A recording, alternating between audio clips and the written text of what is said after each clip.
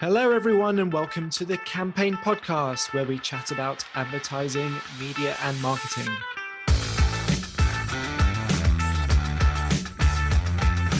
I am your host, Omar Oakes, Campaign Magazine's media and technology editor.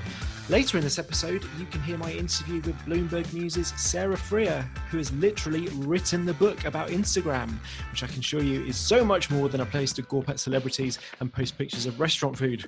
Incredibly, Instagram is 10 years old next week at the time of recording, and we discuss how being bought by Facebook has changed the platform in so many ways and what the future holds for advertising on Instagram. But first, joining me to reflect on another week in the long-running saga we're calling COVID Adland, it's Jeremy Lee, Campaign's premium content editor. Jeremy, how are you? Oh, I'm very good, Omar. Good to see you again. I was pleased to hear you and Gurjit discussing the merits of Kingston upon Thames and how apparently it's a place for old people to retire. That's what she seems to think, yeah. Yeah, it's like Frinton on Sea. But no, she's not coming this way. I don't know. You're slightly older. Perhaps she'll be moving down this area one day. I'm quite happy in the metropolitan hubbub of SW19. Thank you very much. It seems like half the industry works in southwest London nowadays, so you can relate to that. So lots of news to reflect on this week, as it has been with every week during COVID Adland. Firstly, something that's more abstract but very interesting. We've had an intervention from Byron Sharp, the marketing guru himself. He was interviewed by our colleague Kate McGee late last week, and he described it as embarrassing arrogance that marketers would think people who were interested in what they had to say about the virus. Apparently the best response to COVID-19 was largely to stop advertising. Now, Jeremy, this is fascinating because we've heard a lot over the past 6 months or so that essentially what you should be doing if you're an advertiser during these lockdown times is to keep up your marketing spend. You want to make sure that you're still there, forefront of people's minds, so people aren't forgetting about your brands. But Byron Sharp, who's obviously incredibly respected, is saying something that seems to be at odds with that. What's going on? Well, it's interesting because he said this thing, he said it in the interview, and it sort of counters all the stuff that we've had from the Advertising Association and Les Binet from DDB about don't go dark, you say you've got to continue advertising throughout. And I think in Byron Sharp's defence, he was making the point is don't make ads that are COVID related, don't pretend that your brand cares because people don't care what your brand thinks. And the arrogance that marketers have is that they're waiting for a brand marketer to say what their brand thinks about COVID. So I don't think he was ruling out advertising entirely. It was just don't do the COVID messaging because people aren't interested. Yeah, I mean, I've forgotten how many times that between ourselves and on this podcast as well, we've lamented the COVID genre of advertising, which is pervading our screens and airwaves nowadays. What Byron is saying does chime with what Orlando Wood from System 1, the author of Lemon, last year, where he was saying at the beginning of lockdown, where people are looking for escapism almost when they're tuning in on an ad break. They're not looking for advertising necessarily to reflect their lives. Like what lies behind that is the whole purpose of advertising is to persuade, to inform people about products and services, not necessarily be too rooted in reality. Do you think that's right? Or no, I think you're absolutely right. I think you have to read what Byron Sharp wrote 10 years ago about brand purpose, and it's a theme that he's had consistently, that he thinks it's not the place for brands to take a stance necessarily because it's arrogant, and he used that word and used it earlier. It's arrogant of brand marketers to think that people care because they probably don't. And he made the point that brand marketers, they didn't see Brexit coming, they didn't see Trump coming, they didn't see Boris Johnson get elected. So they're so sort of dissolute, they're so detached from reality in their own little sort of bubble of self-importance that they have no concept to most people's real lives. And, whether you believe that or not, I don't know. I mean, perhaps there's an element of truth there. You see the thing Ben & Jerry's was the great example, like over, they put that tweet out over the refugee crisis and people trying to cross the channel, and it was all sort of a bit touchy-feely. And Priti Patel, or the Home Office wrote back again, just describing it as a brand of, I think they put overpriced junk food. which I thought was actually quite a good response. Now, what place? Bar and Sharp used that example of Ben & Jerry's. Like most people on the street would think of Ben & Jerry's not as having a big brand purpose, but as having like chocolate cookies in it. That's the reality. Whether agencies and some marketers might think otherwise, but they probably in their papers they probably do claim otherwise, but that shows sometimes a bit detached from reality. I don't know. What do you think? I have a lot of sympathy with Ben & Jerry's in particular because it comes from a place where they've been doing a lot of purposeful advertising over a long period of time. It's part of their brand. It feels authentic when they do something. Also in this interview, Byron and Kate talk about Coca-Cola, who, went dark for a couple of months completely. If Coca-Cola suddenly started doing a load of really purposeful ads, for me, it doesn't really fit with the history of Coca-Cola advertising, which is more generic and what you traditionally think of mass consumer marketing. You're right, but Coca-Cola came back with that amazing George the Poet spot. And if, as you say, if Coca, and that was sort of a celebration of, we're out of COVID. It wasn't related or necessarily, referred to the pandemic, but it was a celebration on the time is right. But you're right, and if Coca-Cola did purposeful advertising, it'd be Pepsi-Cola, and you know how bloody shit that is. I think the hardest challenge is for a brand like Coca-Cola, if it did want to do more purposeful advertising, if that's what it wanted to do, it's like, well, how are you going to introduce yourself into that conversation in a way that seems genuine? Yeah, and I think they have tried in the past. With sort of slightly vainglorious efforts, and there was one they did a vending machine on the border between India and Pakistan, and they claimed that this vending machine brought peace to the region. I mean, it was risible. This was under Jonathan Milton about 4 years ago, and I think he won Creative Marketer of the Year at Cannes. And you just think that's the examples that I was sort of referring to earlier, that the brand marketers, sort of the arrogance and being out of touch with any real world kind of experience. Perhaps that's one example. Perhaps. Definitely worth reading this interview. Just get in your Google and type in Kate McGee, Byron Sharp campaign interview, and it will come up. We look like we're heading into a second wave in the UK. I don't think it's sustainable for most brands out there, particularly with Christmas coming up, to just go dark, just because we're in an unusual period. Moving on. For the agencies, we've had yet another, we talked about Pablo the week before last. Now it's Elvis. We had a clever headline on our website. Elvis has left the building. That doesn't mean that they're shutting down or anything like that. They are just leaving their offices. They're leaving in favor of a creative hub. They were working in London's Covent Garden, and they're going to relocate to a smaller studio space within their parent company Next 15's offices in London Bridge. Very briefly on this, Jeremy, do you think we're heading to a world where the smaller, this isn't strictly an independent, I guess, but smaller independent agencies, they're just not going to have offices anymore?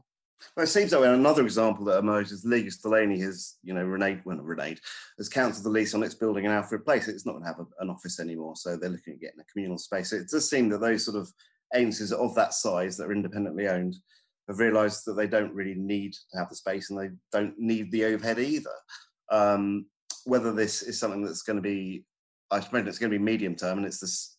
We work for a medium-sized publishing company. Whether we're going back to our medium-sized office in Twickenham, it doesn't look like it's going to be anytime soon, does it? So I think there are lots of larger holding companies where they've created these campuses where they're going to have, they've got a problem. They've created these massive buildings, and the hope that they're going to save money, back-end resources, but there's no one's going into them. So I think the smaller, more nimble independents might have been it right this time. I don't know. What do you think? I think you're right about what's going to happen in the medium term. I find it incredibly depressing if this is really the long-term prognosis. I can't stand it. I mean, it's good for me personally because we just had a newborn in the house, and I get to see my daughter more often than more than I would. So I'm very grateful for that. But just in general, these meetings over Zoom and not being able to have those kind of chance encounters, and it's just, I didn't come into this industry to be working from behind a screen. I know that all jobs have become like that with digital increasingly, but I did it because I actually do like talking to people. But the idea that we should be kind of looking at this as like a great thing because, we're all remote and we're going to have flexible lives, that might work for some people. That's great for some people to have the option. But I don't think it's what the vast majority of people came into this industry for. Yeah, you're probably right. I think the truth of the matter is that we're going to see more agencies, I suspect, doing what Pablo and Ligas and Salus has done, over the next few months. That's the economic reality, isn't it? On the point you made at the beginning about Elvis has left the building, there are two jokes. I've been in journalism so long. There are two jokes that marketing subs love. And one is when anything happens to the Elvis agency, that it moves offices, which is always Elvis has left the building. And the other is when anything happens at News UK's The Times newspaper. And that's always the times they are changing. Those are the two headlines that have been written repeatedly over the past 20 years, if you do a search through any of our archives. So there you go. Yeah, there's a certain amount of muscle memory that can't stop editing when you have to get through so many stories. These things tend to happen. Unfortunately, not everyone is in an unfortunate position as Jerry Milley as being able to walk to work if they should choose to do so. It's a 10-mile round trip. I'm not doing that. Okay. Right. We're going to move on to my interview with Sarah Freer from Bloomberg News to talk about Instagram. And then we'll be back with Jeremy to talk about some of the advertising in the last week.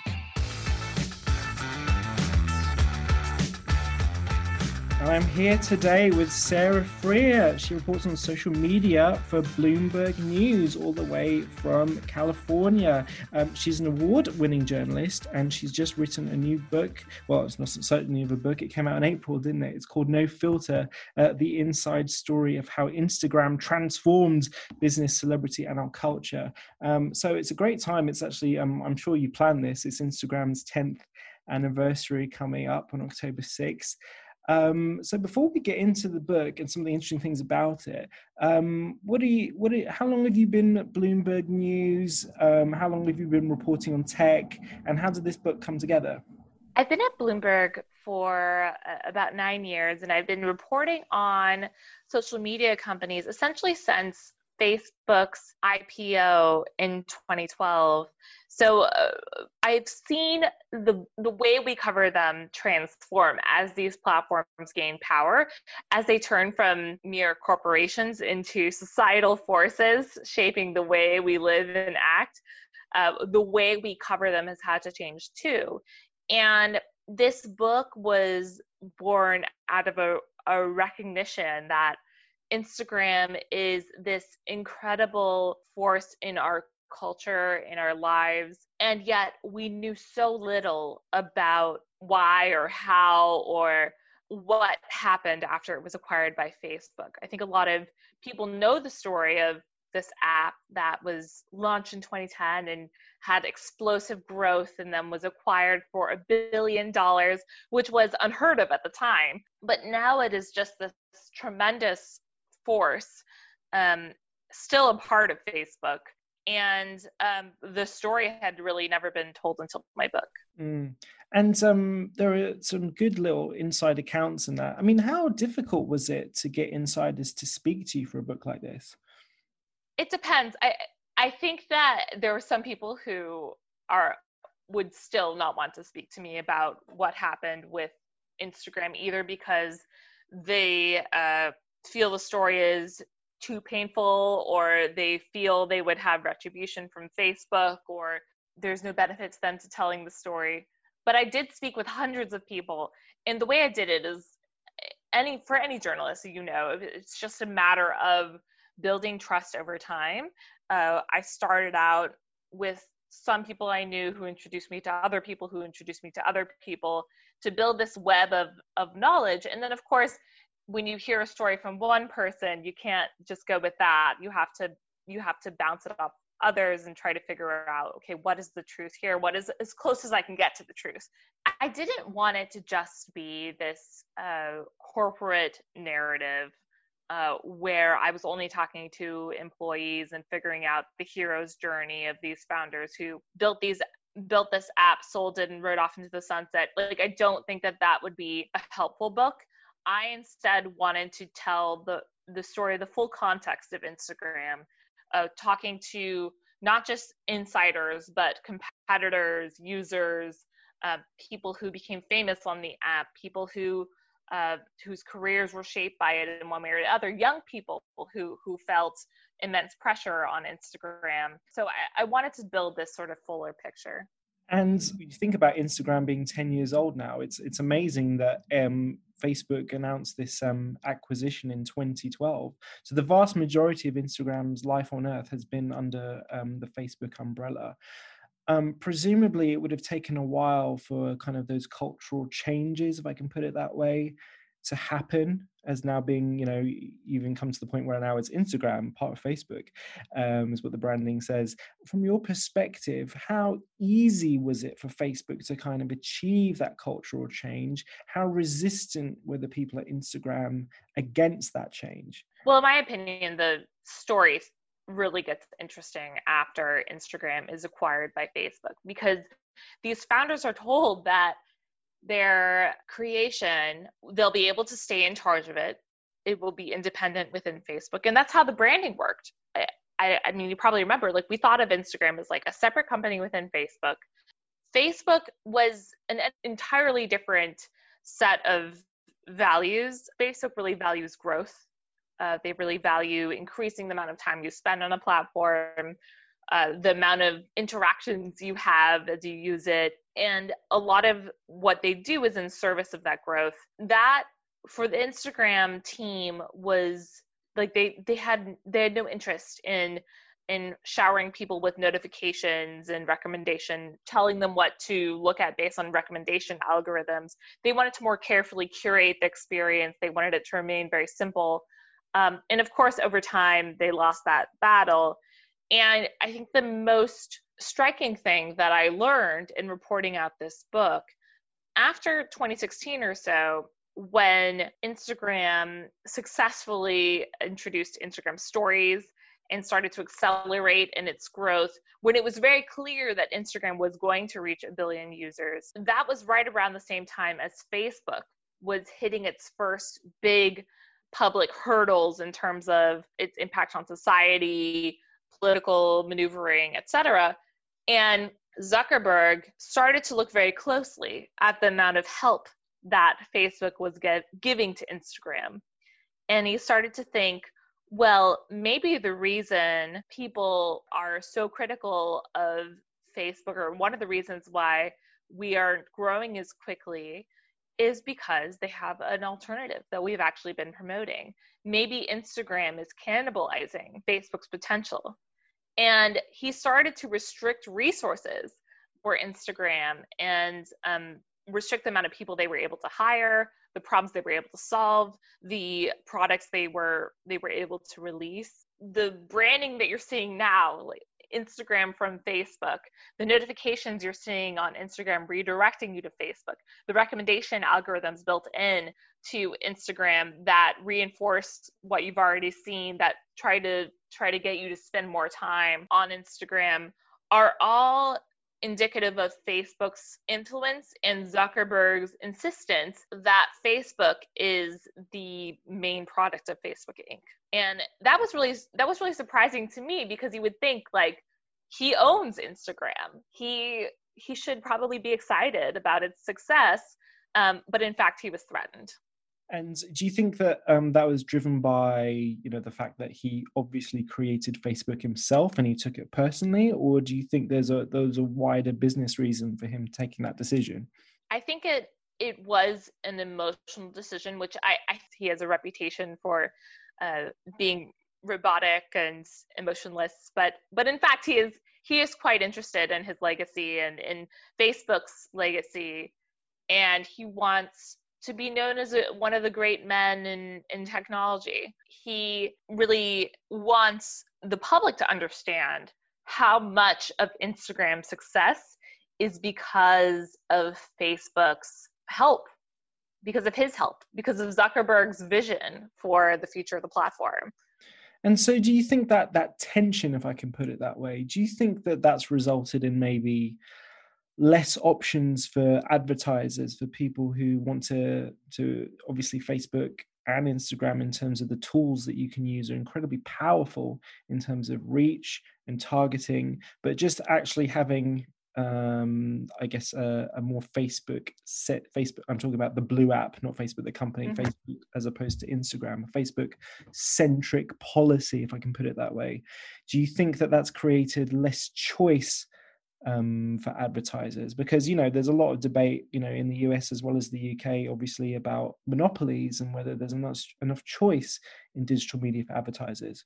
Well, absolutely. I mean, Instagram is no longer an alternative to Facebook. It's a different spin on the same base of data, the same advertising system, the same business system. If you want to advertise just on Instagram, you have to have a Facebook business page.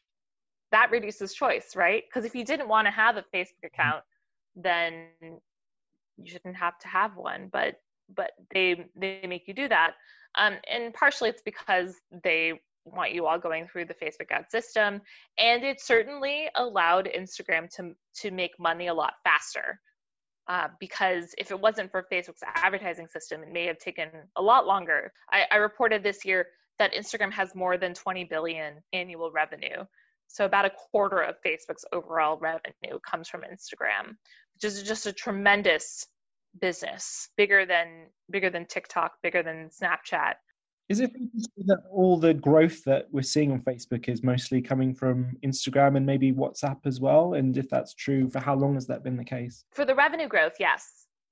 I think it's very fair to say, based on my sources, that Instagram is the main driver of growth in Facebook's revenue and potentially in users.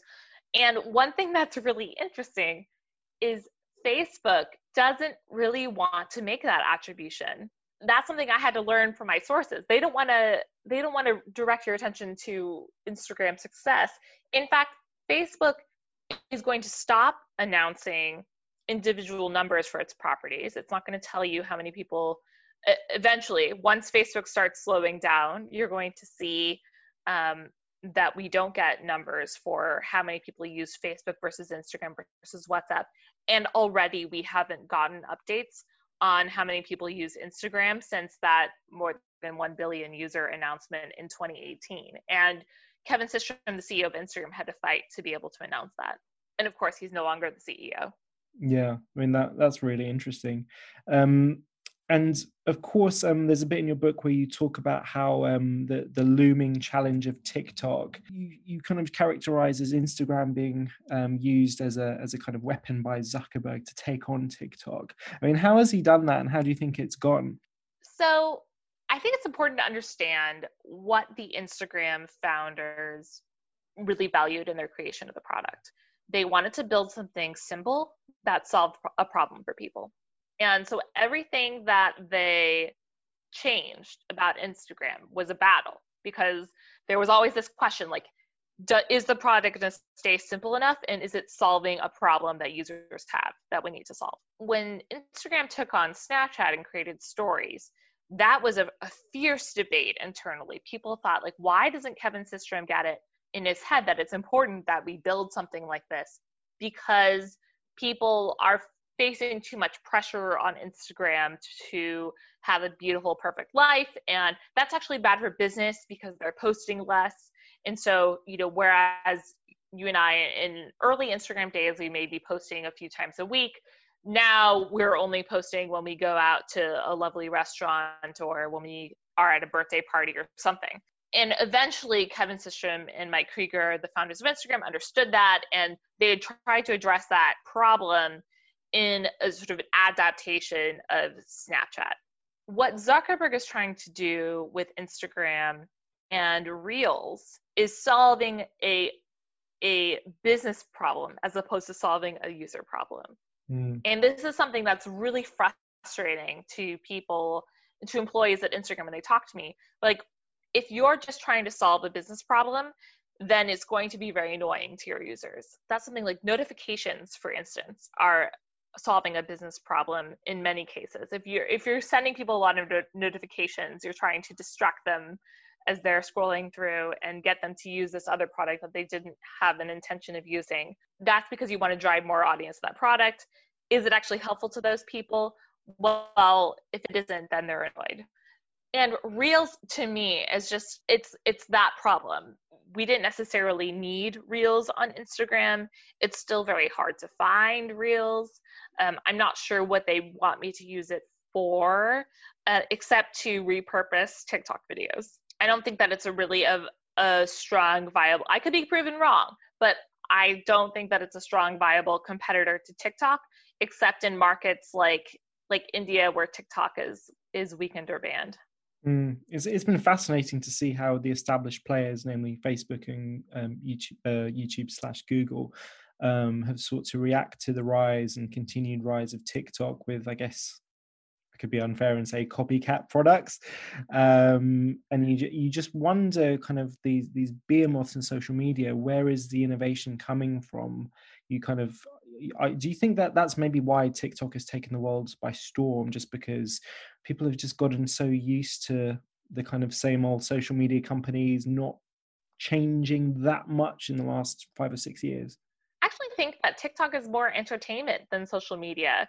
I think of it more like YouTube than like Instagram, because what it is, it's a place where you go to see people create, not so much about their lives as about their observations, their comedy, and regular people can perform. I think it's sort of democratized internet performance. If you remember Vine was a very similar thing, but it was just slightly harder for the average person to use. And there's a lot of smart things that TikTok has done. For example, the watermarking on the videos, that if they get shared elsewhere, it'll say TikTok in the corner. So people know, if I want more content like this, I go to TikTok, which is actually very similar to what happened. Cooper and everyone, they kind of put out their TikTok videos on Twitter, exactly. or on other platforms.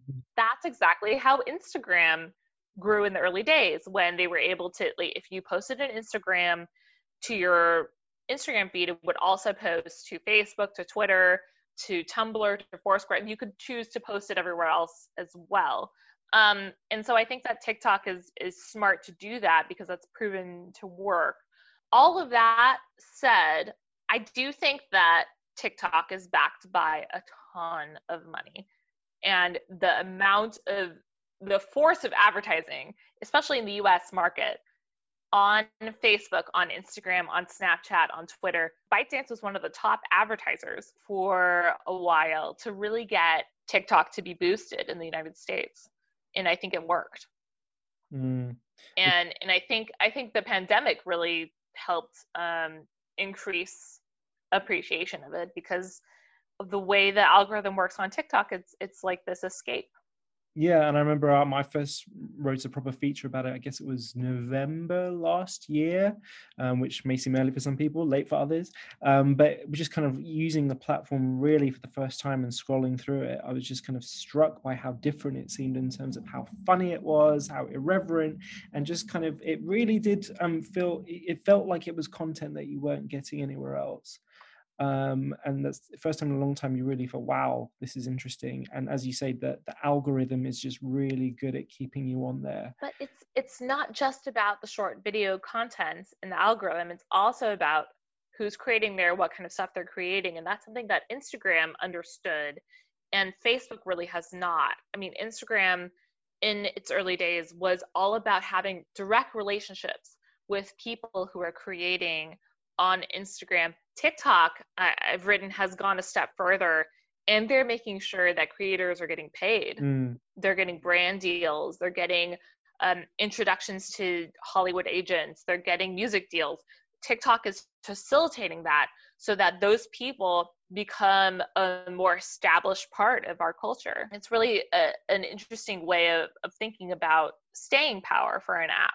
So do you think that Instagram has, maybe when you look at TikTok, and we could talk about Snapchat as well in terms of the way that they have tried to work with creators, do you think that Instagram / Facebook has more to do in terms of working with creators, in terms of creating more attractive ways that brands can work with so-called influencers, or whatever you want to call them? Instagram had this philosophy that they would help people gain an audience, or understand how to use Instagram, or understand how to be creative there, but they would not actually go the extra step of getting them paid.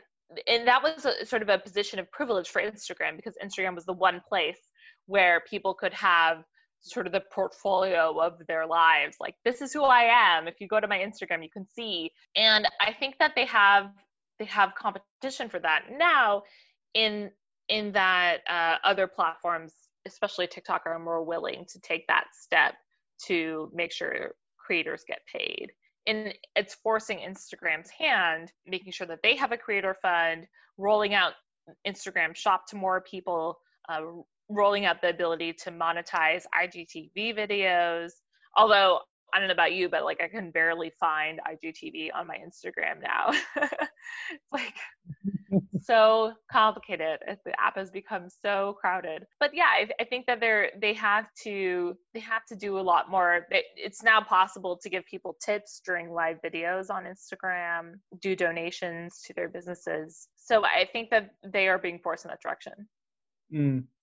And it's also a burgeoning e-commerce platform as well. And, you know, I've been talking to a lot of people recently about in the UK specifically about how they've built their business almost entirely in some cases on Instagram. And it's crazy some of the numbers that they're telling me about just how important it's been.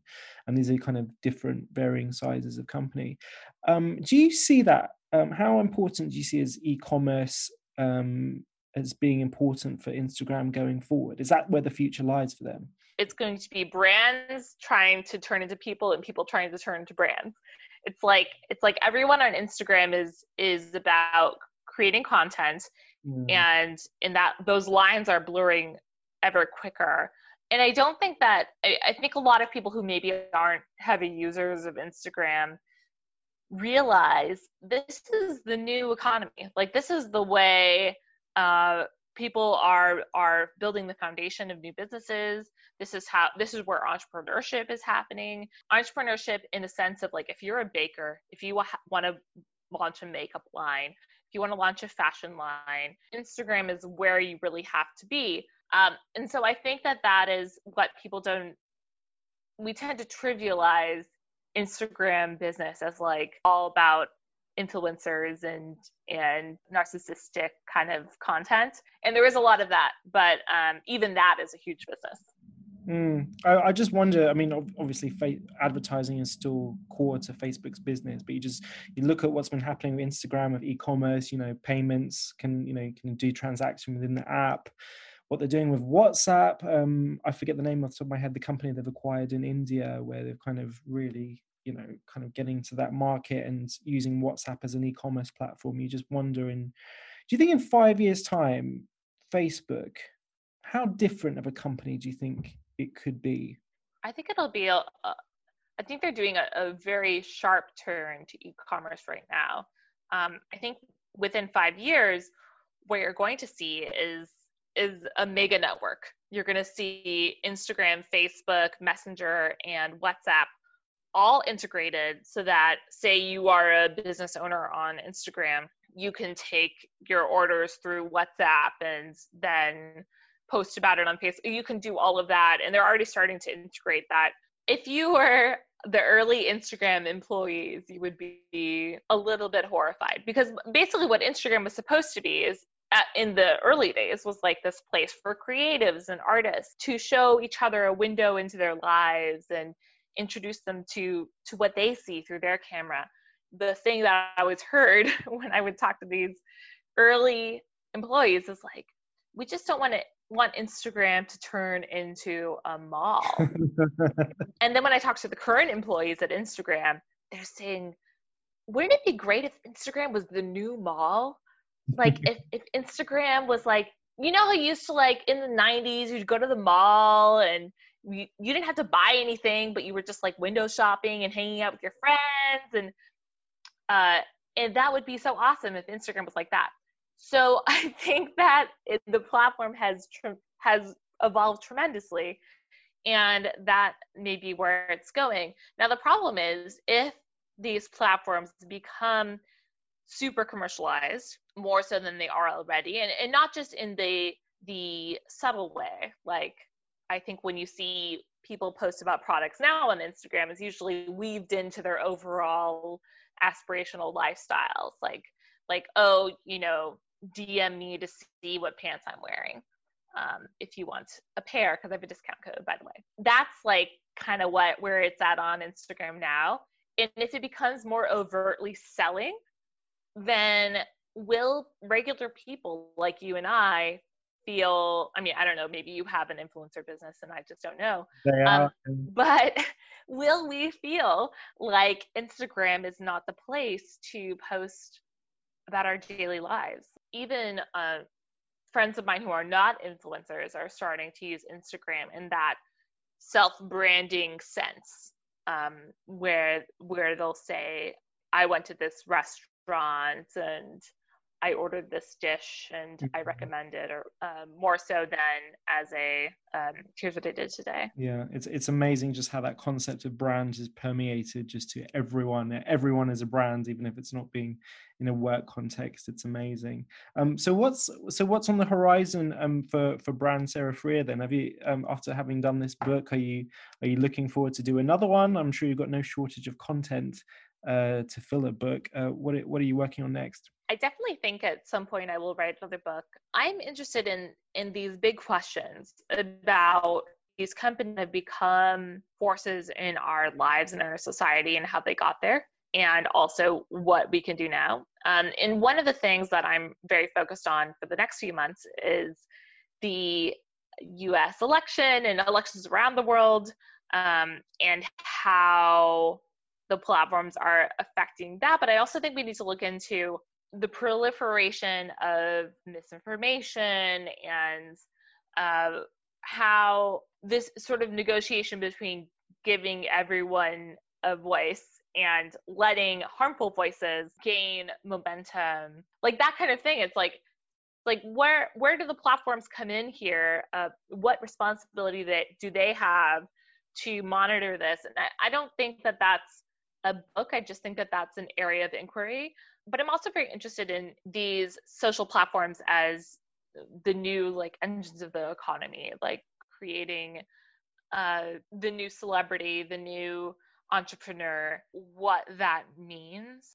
Like all of these questions are really interesting because this is how our future is being built. So I'm just digging into them. Yeah, I mean, that's the fascinating thing. That's why it's so interesting to be writing about technology in this day and age, because all these platforms are being created and quickly become so important in our lives. As you say, some people's careers and businesses depend on it. And there's kind of no real discussion from the outset about, is it right that they do X, Y, and Z? Do they have too much power in some areas? And suddenly, overnight, Facebook has nearly 3 billion users, for example, and they seem like they're too big to do anything about. And their focus historically, the incentives that they have historically have been about growth, right? They are so much more focused on adding more people to their platforms than they are about serving the people that they currently have on their platforms. And the same has translated to our lives and the way we live, right? We are so focused on creating content that boosts our followings and gets us more comments and likes, and less focused on quality. And so I think that the ways that we measure success are sort of broken, honestly. I feel like we need to interrogate all of the things that we're aiming for with these businesses, because if they are these tremendous societal forces, should we measure their success by how big they get? Or should we measure their success by how well they execute on being stewards of our lives? It's a really interesting question. Well, I can say that we've had a very successful conversation, and I'm going to let you go now. The book is called No Filter, the inside story of how Instagram transformed business, celebrity, and our culture. Sarah Freer, thanks very much for coming on. Thanks for having me.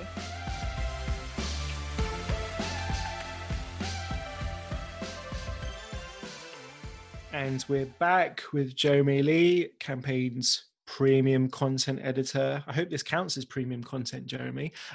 Jeremy, you're on Instagram. Have you been on Instagram for a long time? What do you like most about it? You seem to post fairly frequently. Yeah, I've been about a year and a half. I post, like you said in your introduction, I post pictures of what I've got for tea.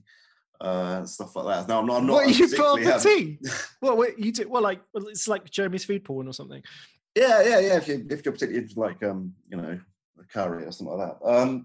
No, I do enjoy it. And I like it a lot. And I'm not on other social media channels. I came off Twitter. I came off Facebook. But Instagram seems a relatively safe space, and there's no sort of, you don't get all that hideous bullying and abuse on Instagram, and I find it quite an enjoyable medium. I know you were on it or may still be on it, but you're not a very avid user. Why is that?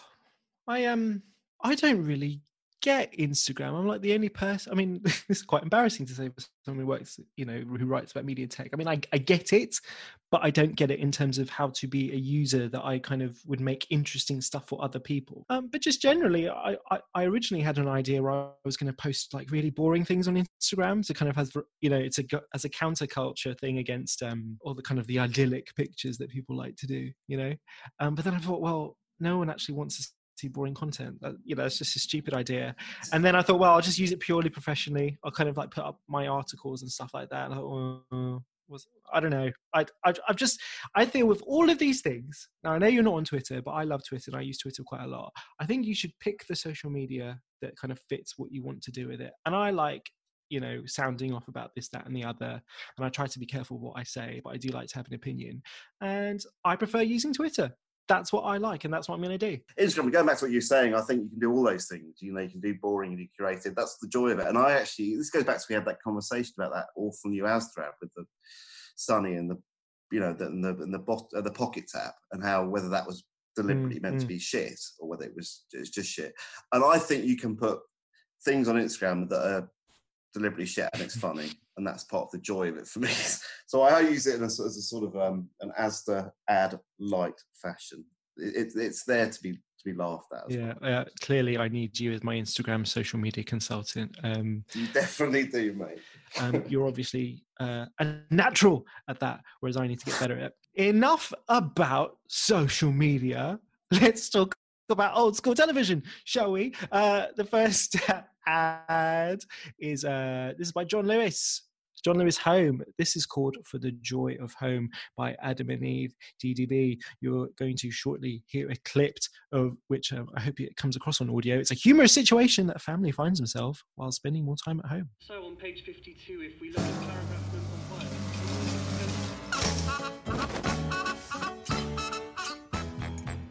1. What do you think, Jeremy, of this latest offering by John Lewis?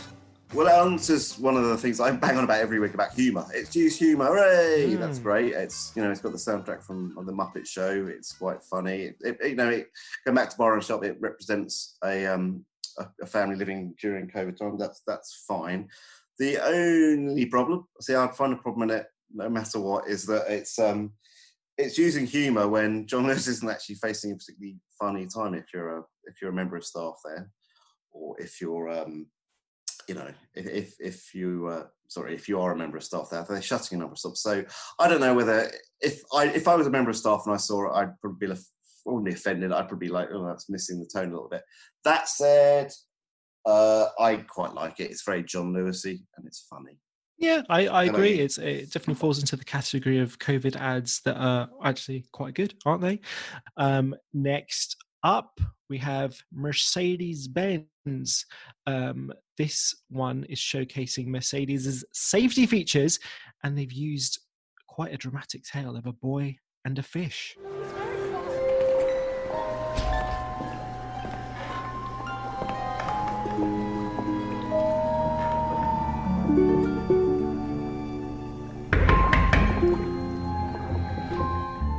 This ad is created by Anthony. What did you think of Boy and the Blowfish? It's very different from Mercedes ads that used to be done by AMV, which are probably most memorable. This one reminded me of an Audi ad in many ways. It was slightly more conceptual. There isn't a car in it. If there was an Audi logo, it was very subtle. I think it might be in the windows in the room where the kid sees the blowfish. It was fine. Perhaps the lack of a car made it a little bit too obscure. I thought it was okay. How about you? Yeah, I thought it was all right. I don't have a lot to add in terms of the content, but just generally, I think what you say about Audi's effect is quite interesting. People might roll their eyes as soon as I mentioned Mercedes-Benz when talking about car advertising, because the caricature of car advertising is because it's done for international markets, it tends to be no dialogue. They're quite generic, and because particularly in the UK where there are quite strong broadcasting rules actually about car advertising, there's only so much you can do because you can't really show them racing their cars and being unsafe and being irresponsible and the rest of it. The link to Audi is because there is a concept behind it, and it's not ostensibly about a car. They're not kind of pushing those features and showing you how wonderful the exterior is. It's trying to create a brand, like most consumer marketing. So it's interesting. I guess on the other side, how much can you do that when it's still seen as a luxury brand? How much do you need to appeal to a wide market? And finally, it's Nokia. Remember Nokia? They're still around. They've revived a James Bond inspired campaign to tie in with the release of No Time to Die, the new Daniel Craig James Bond movie, which was of course postponed but is finally coming onto theaters soon. Okay, Google, text T. Targets tracked to exchange point. 36 hours in pursuit. Target on the move. Permission to engage. Negative, Nomi. Unauthorized. Killjoy. And if you can see all these ads on our website, campaignlive.uk, and if you go to the end, I assume you'll watch them to the end, listeners, but if you go to the end, you'll see she's receiving a call from M, who is played by Ray Fiennes. This ad is by Grey London. What do you think, Jeremy? It's like many of those ads that are linked up to films. It's really quite clunky. You're right in that who remembers Nokia phones? Not many. Will this ad make you remember Nokia phones or realise all the sort of the tech that it's got, all the good points? Probably not. I don't think it was that great. I think the name of that film now is even more out of time than it was before. No Time to Die. and the fact is that's called The Only Gadget You Need. I don't know, is it? I didn't think it was brilliant, and I don't think it's going to do a huge amount for Nokia, and I may be proved wrong. How about you? That movie title does beg the question: when is the right time to die? And I'm not sure I really want to know the answers to that. But anyway, I think it's all right. I think it's a good piece of content. I think actually remembering, particularly when I was a child, and a lot of these, they won't say that these ads are directed towards children, but definitely young people who are kind of interested in technology and gadgets, right? I think it's a dirty little secret. This sort of thing, movie tie-up really works quite well. And it's kind of attention grabbing, and particularly if they do the content in the right way, then it just works. It reminds me, I shouldn't out this person, but we do have a colleague at Haymarket Media Group who until recently had the original Nokia 3310. My God, who's that? I'll tell you after we start recording. I'm not sure I should out this person. I'm sure they wouldn't mind, but it doesn't matter. Literally, they didn't have any plastic on the front of it. It was covered in sellotape, and it was incredible. It still worked and everything. And he said, well, I like this phone. I don't need anything more. The battery still works really well after 15 years or something ridiculous. So why should I? And I replace my phone every year. So this is alien to me. They were great phones, though. And I have a lot of latent affection for my old Nokia 8510. They were brilliant phones, but I don't know whether this is going to be enough to sort of fire up a new generation. Did you complete Snake? Oh yeah. God, yeah. I want proof of that, and we'll put it in the show notes. Okay, we're talking about Snake now, so now it really is time to get out of here. Thank you, Jeremy, for joining me again on the Campaign Podcast. I hope you will join me again soon. Here's Omar. Thank you to Ben Lonsborough for editing and co-producing this podcast, and thank you, listener, for listening to the Campaign Podcast. And do remember, you can get all the latest industry stories and watch the ads on campaignlive.co.uk. Please stay safe wherever you are, and we'll catch you next time. Bye-bye.